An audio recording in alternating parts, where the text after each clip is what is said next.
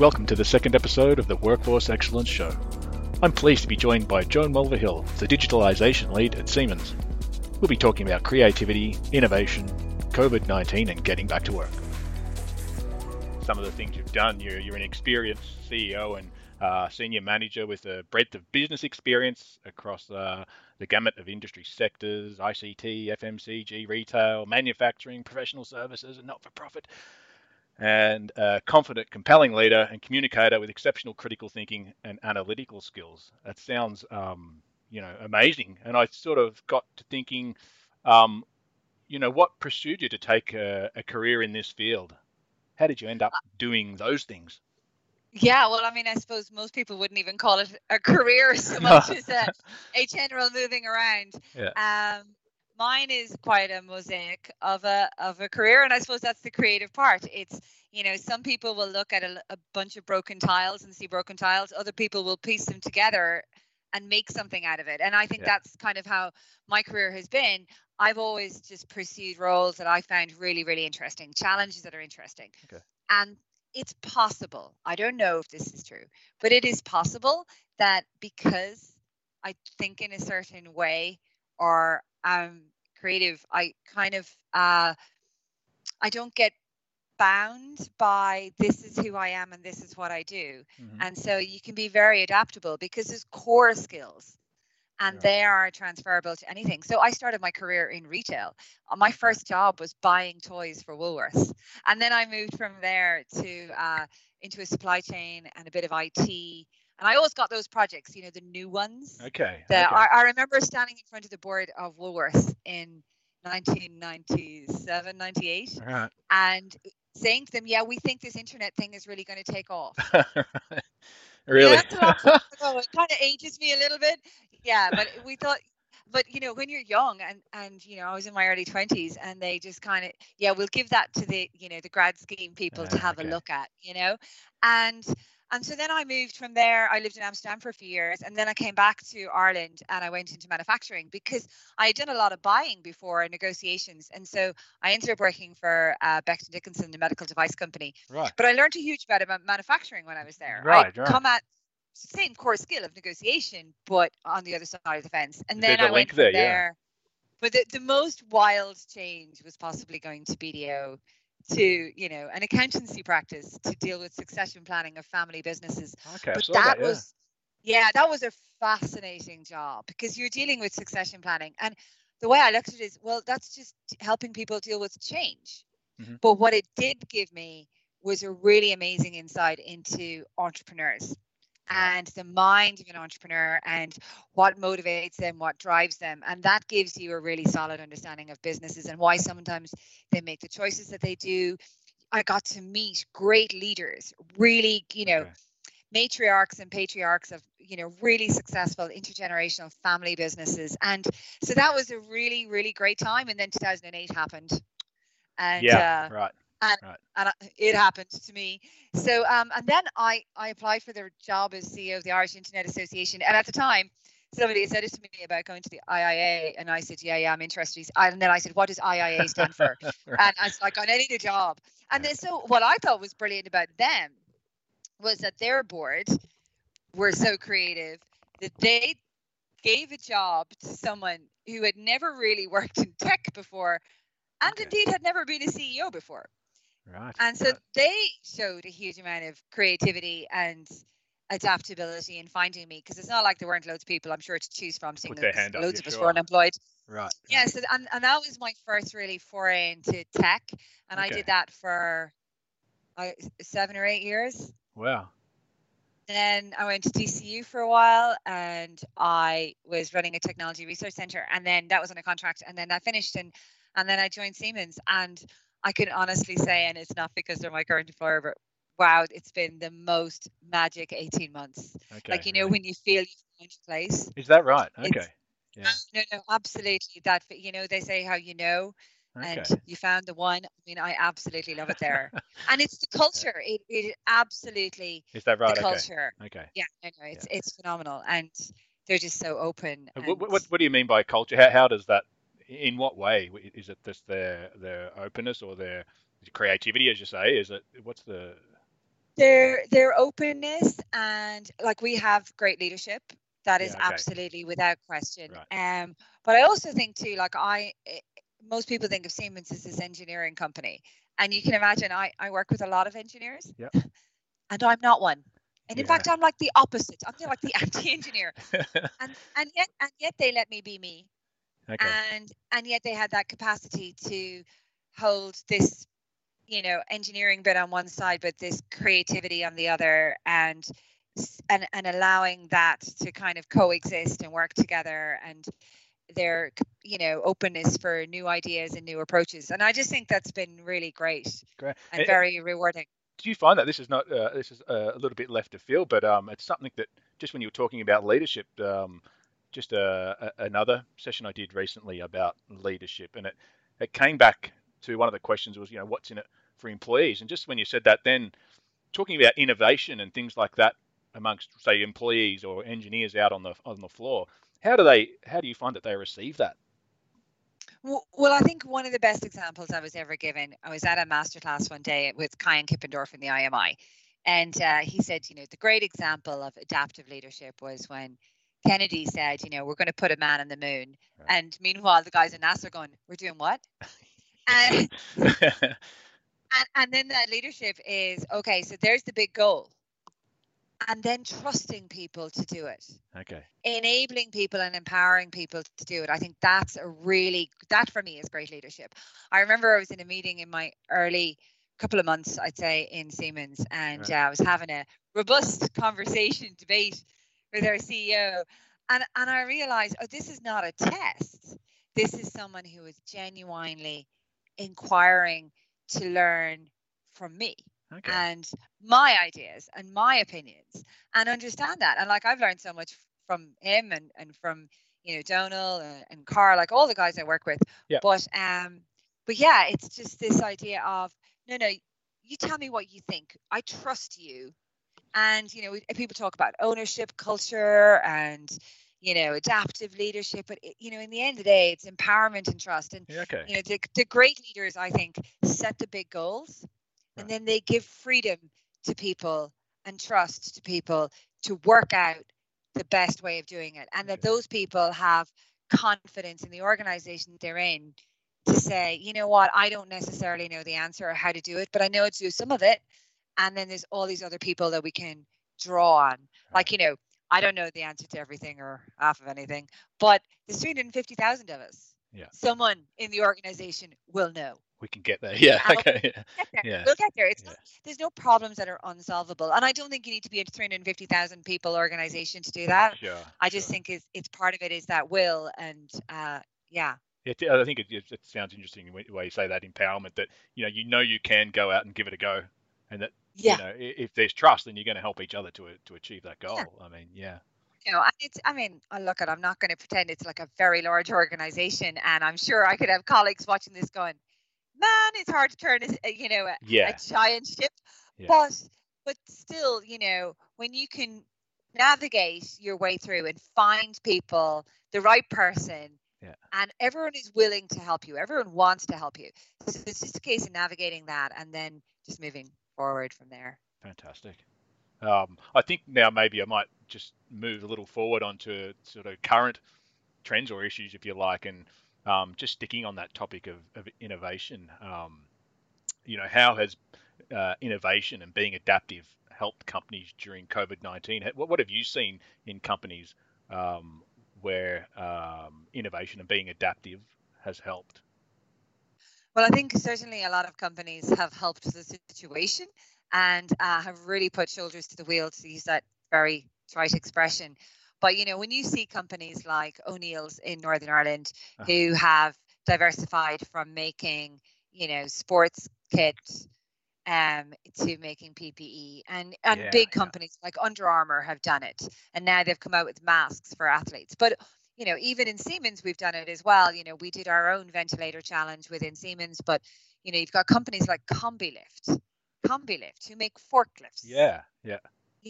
And they've actually come up with this innovation where actually now one ventilator can actually support two patients at the same time. Okay.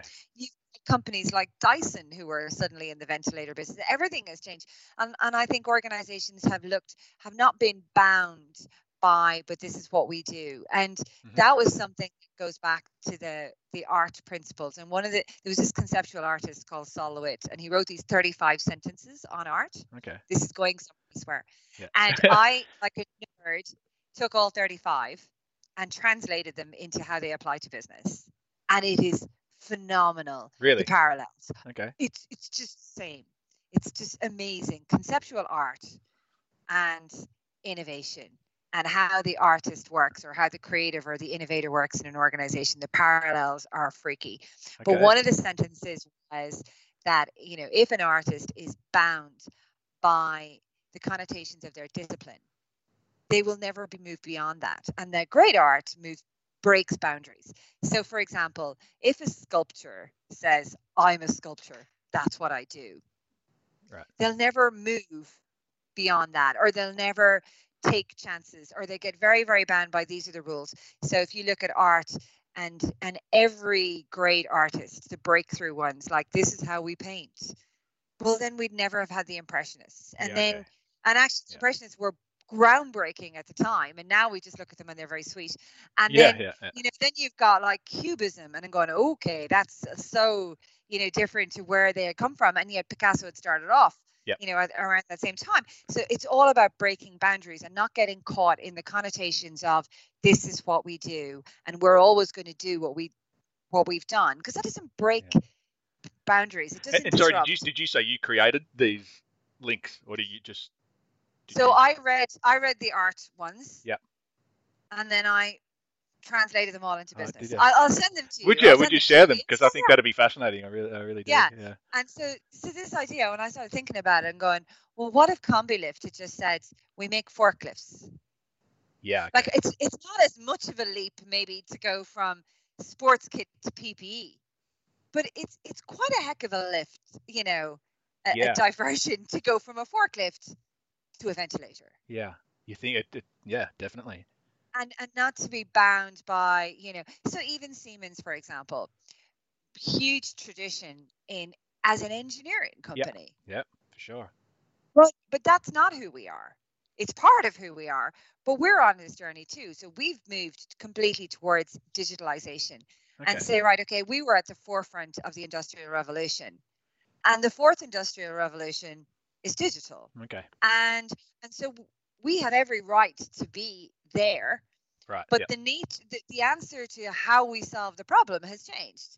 Okay. So we know industry and infrastructure so well, and we used to solve it this way, but now we're going to solve it this way because our core understanding of that market is still there, and we know how we can shape it. So I think so we're on that journey too, and we've made obviously loads of progress in terms of, if you look at things that we've applied even in a COVID situation. So our digital twin, for example, in a manufacturing environment, suddenly you can map out how people are moving around a factory floor, so you can manage social distancing in a manufacturing environment. Sure. Now I know you don't want this to be a pitch for Siemens, so I'm not going to say any more about that. That's okay. But it's just every organization is on this. I think it's interesting that you've said that you have a right to be there. In other words, you're a leader in one field. If that translates, then why would you not say we have every right to be there? Yeah. We have every right to be there. And I think one of the things that the last couple of months have shown us is that,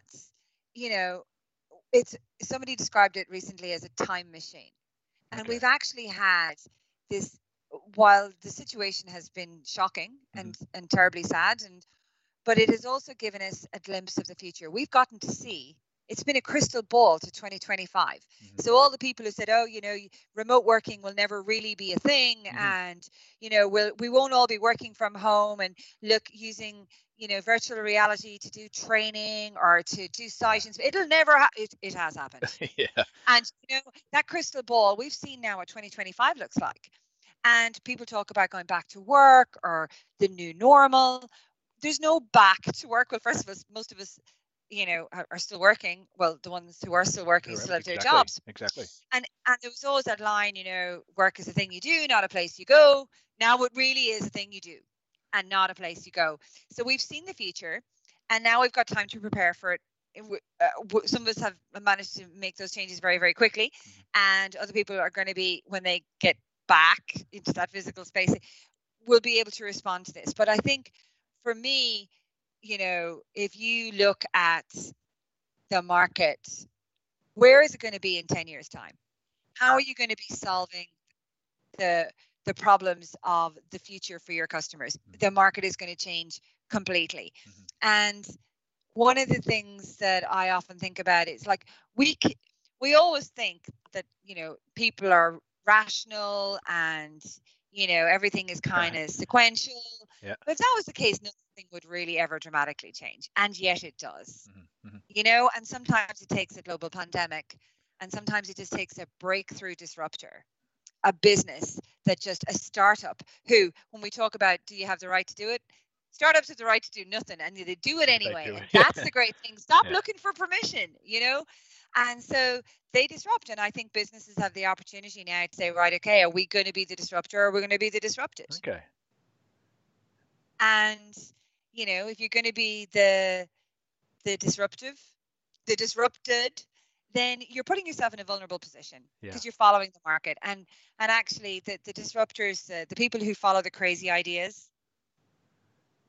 they have an awful lot to gain, and everyone else is playing catch up. So I just think, we look at businesses, and I don't think you have to be a startup to be a disruptor. I think there's amazing entrepreneurs that we work with. Is it a little bit of a rebellious type of a thought process? Is there something rebellious about that in a sense? Well, actually, that's really funny you should say that. And again, back to Solowitz and the artist, and he talks about irrationality. Okay. And conceptual artists are fundamentally irrational. And yet, you think of all the irrational people you've ever worked with, and then that deep down you thought they were possibly a genius. Yeah, of course.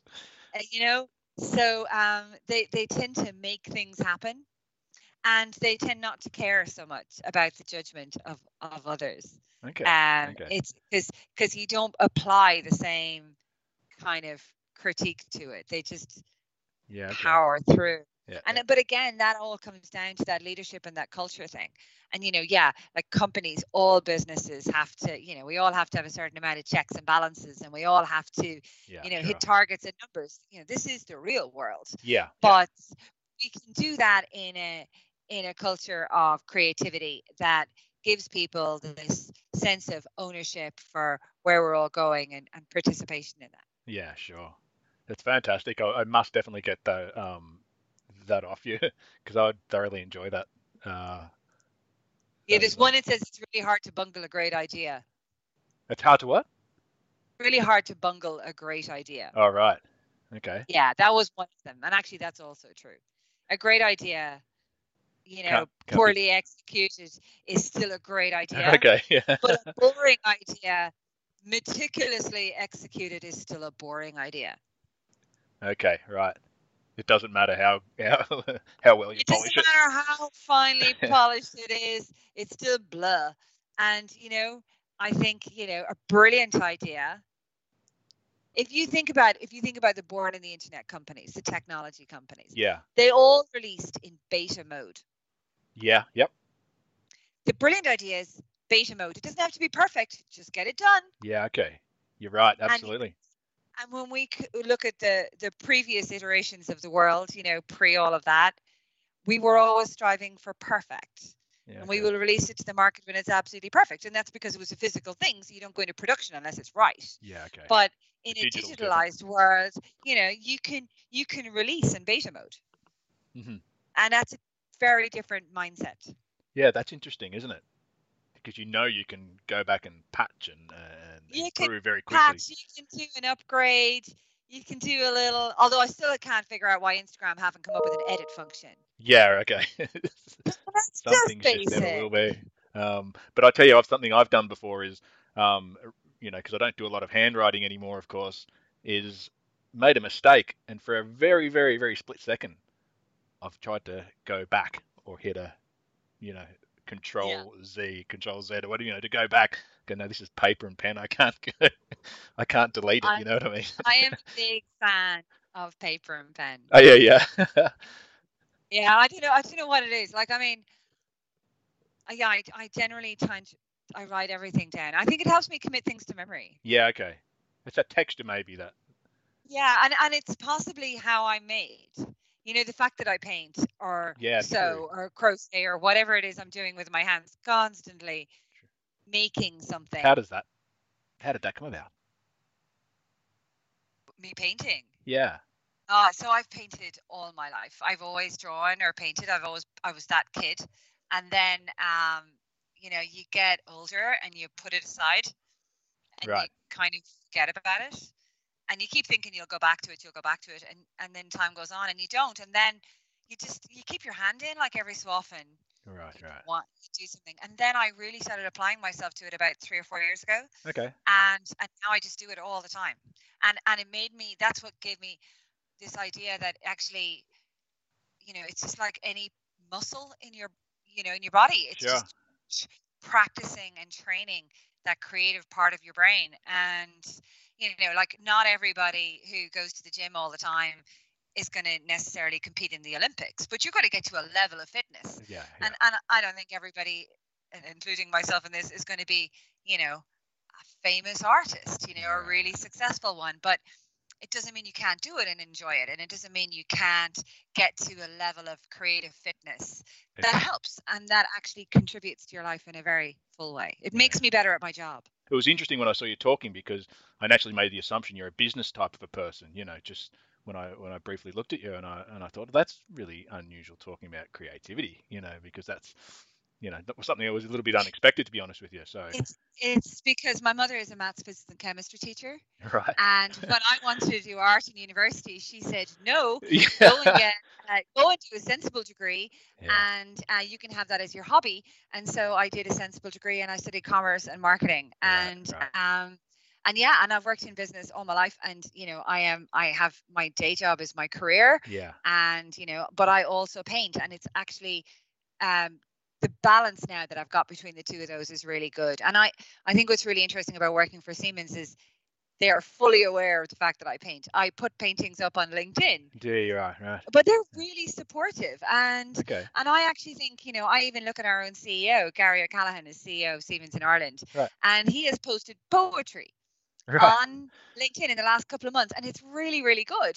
And we were talking about it. And I just said, you know, it says so much more about who we are as an organization that, you know, one of the people who works in Siemens in Ireland paints and the other one is writing poetry. And you know, it's about having an organization that has a soul. And yeah, we engineer brilliant things, but it is creative approach to doing all of that.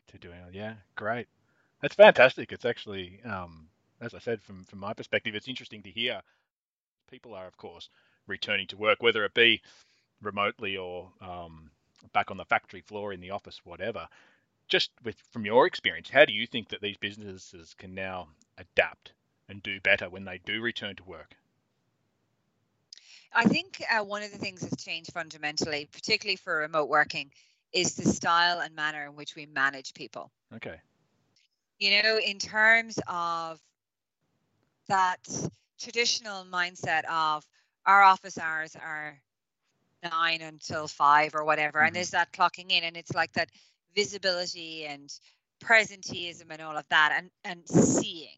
And there's an old kind of school of, you know, command control in that, you know, and everyone's here, and we're all ready for work, and this is where we do it. And actually, I think remote working has required a huge amount of trust, and also required a much more focus on what is being delivered, what has been the outcome. And I actually think that drives productivity. Okay. Because I'm focused on delivering my outcome, not clocking up hours. Yeah. Okay. You know, and I think we all talk about healthy work-life balance. I have no fear in saying here that my dishwasher is empty. Because I got that done this morning, you know, while I was on the phone to a colleague. You know, that can happen. So actually, when I'm finished work, I get more immediate downtime. I'm not commuting up and down. So actually, I think work-life balance is going to improve dramatically for people who are remote working, as long as the leadership and management supports that. The harder part is actually for people who are struggling with work-life balance from working from home is that they don't know when to stop. Yeah. Okay. I was probably lucky in that I worked from home a little bit anyway. So I had a good routine and rhythm for how to do it. And for other people, it's been completely new. And obviously, people are trying to juggle kids with all of that as well. This is an empty house. It's just me. So, it's a bit easier. Yeah. But, as kids go back to school, it'll be easier. But management style, certainly focus on outcomes.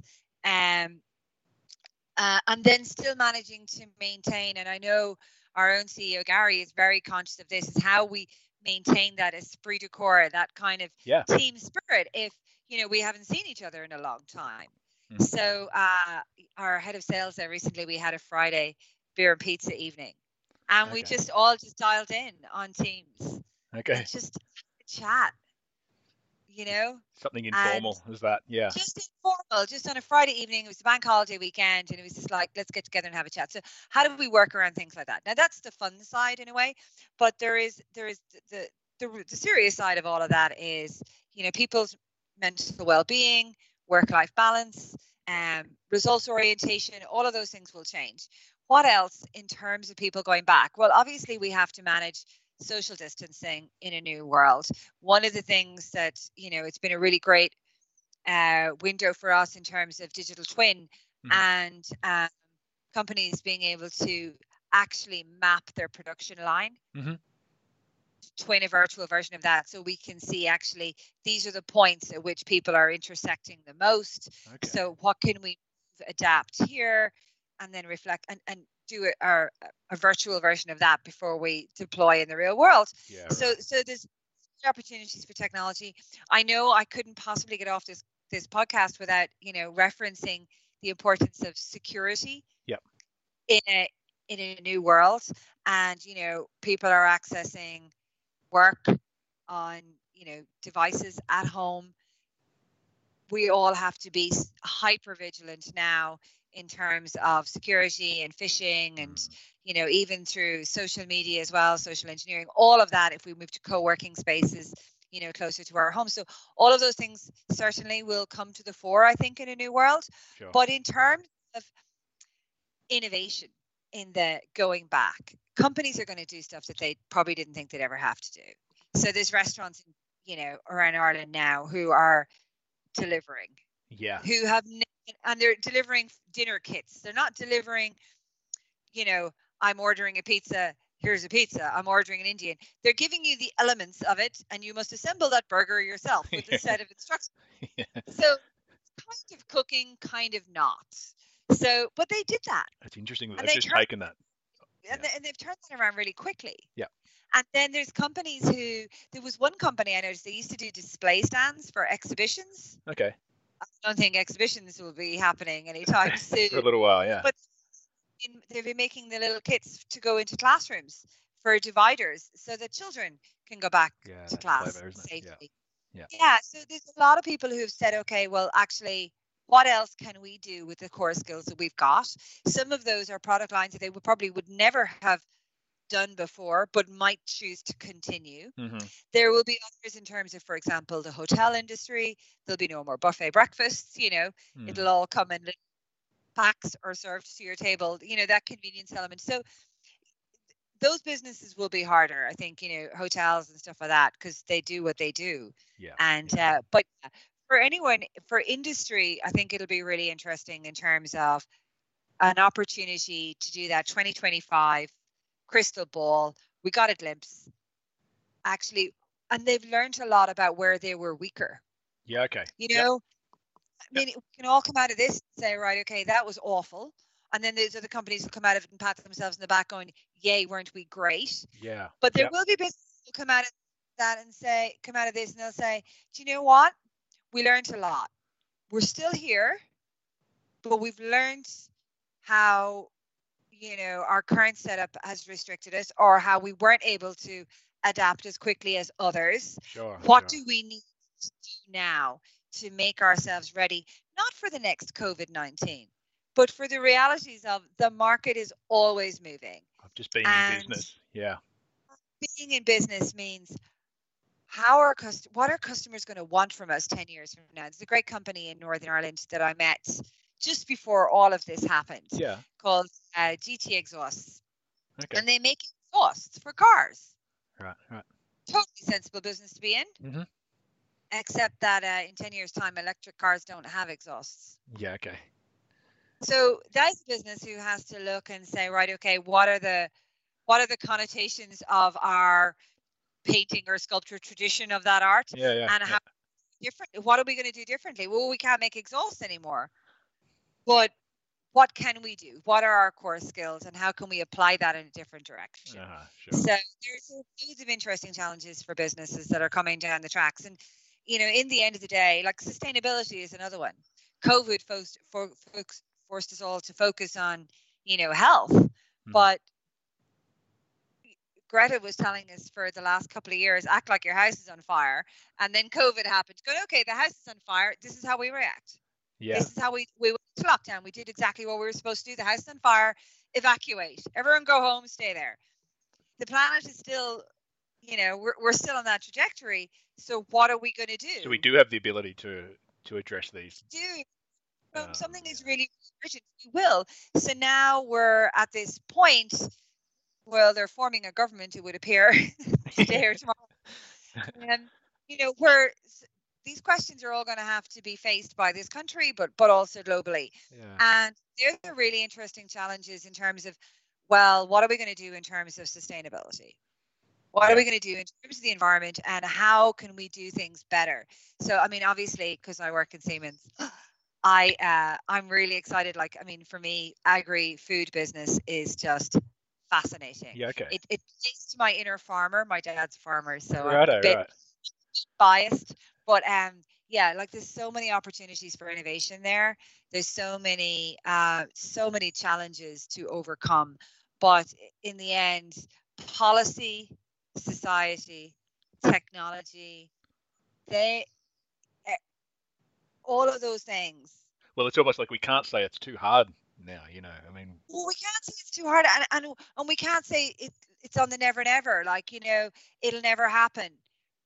Those elements, economics, the policy, economics, society, and technology, something will budge, right, and something will change, and all of the dominoes can fall at the same time in a particular direction, or some of them will speak louder than others. Society will influence policy before policy even happens, in terms of our behaviors around, sustainability and the environment and stuff like that. But one way or the other, things will change. That is absolutely certain. And it won't necessarily be a nice, rational, incremental thing.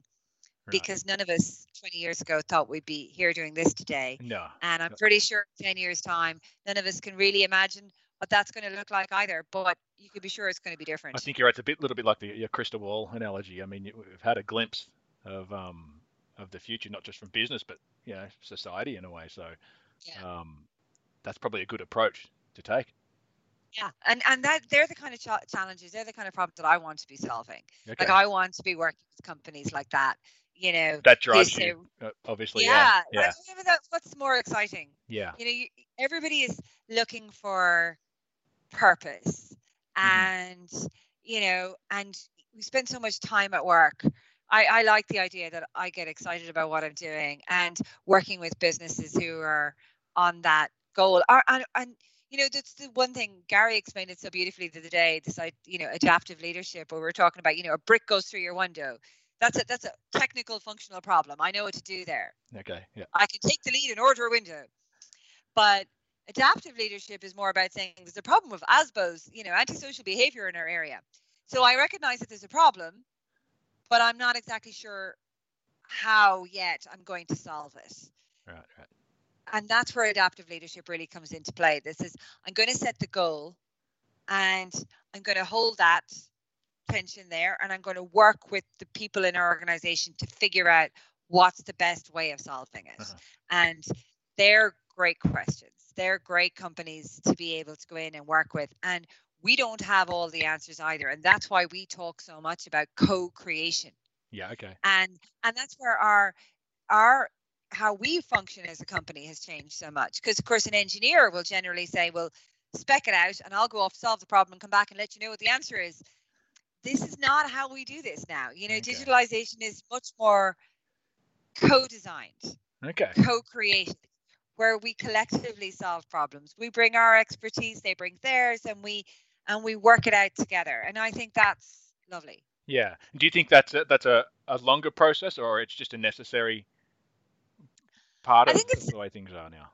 Well, I think it's part of how things are, and I think it's more about how companies choose to work now as well. Okay. I mean, the word agile was held to ransom as a methodology, but the principle of agile is still, this idea that there's not a central command control thing, but it's like we are all owners of this problem. Yeah. In a way. Well, there's a product owner, a project owner, but it's not a project manager sense. It's like we will agree how to move forward to the next step, and that is that life in beta. Well, that was Joan Mulvihill sharing her wealth of knowledge with us. I really appreciate having her on the show. You can view more episodes that are upcoming over the next few weeks and learn about Envolve Solutions at envolvegroup.com. But that's it from me. Thank you very much. Goodbye.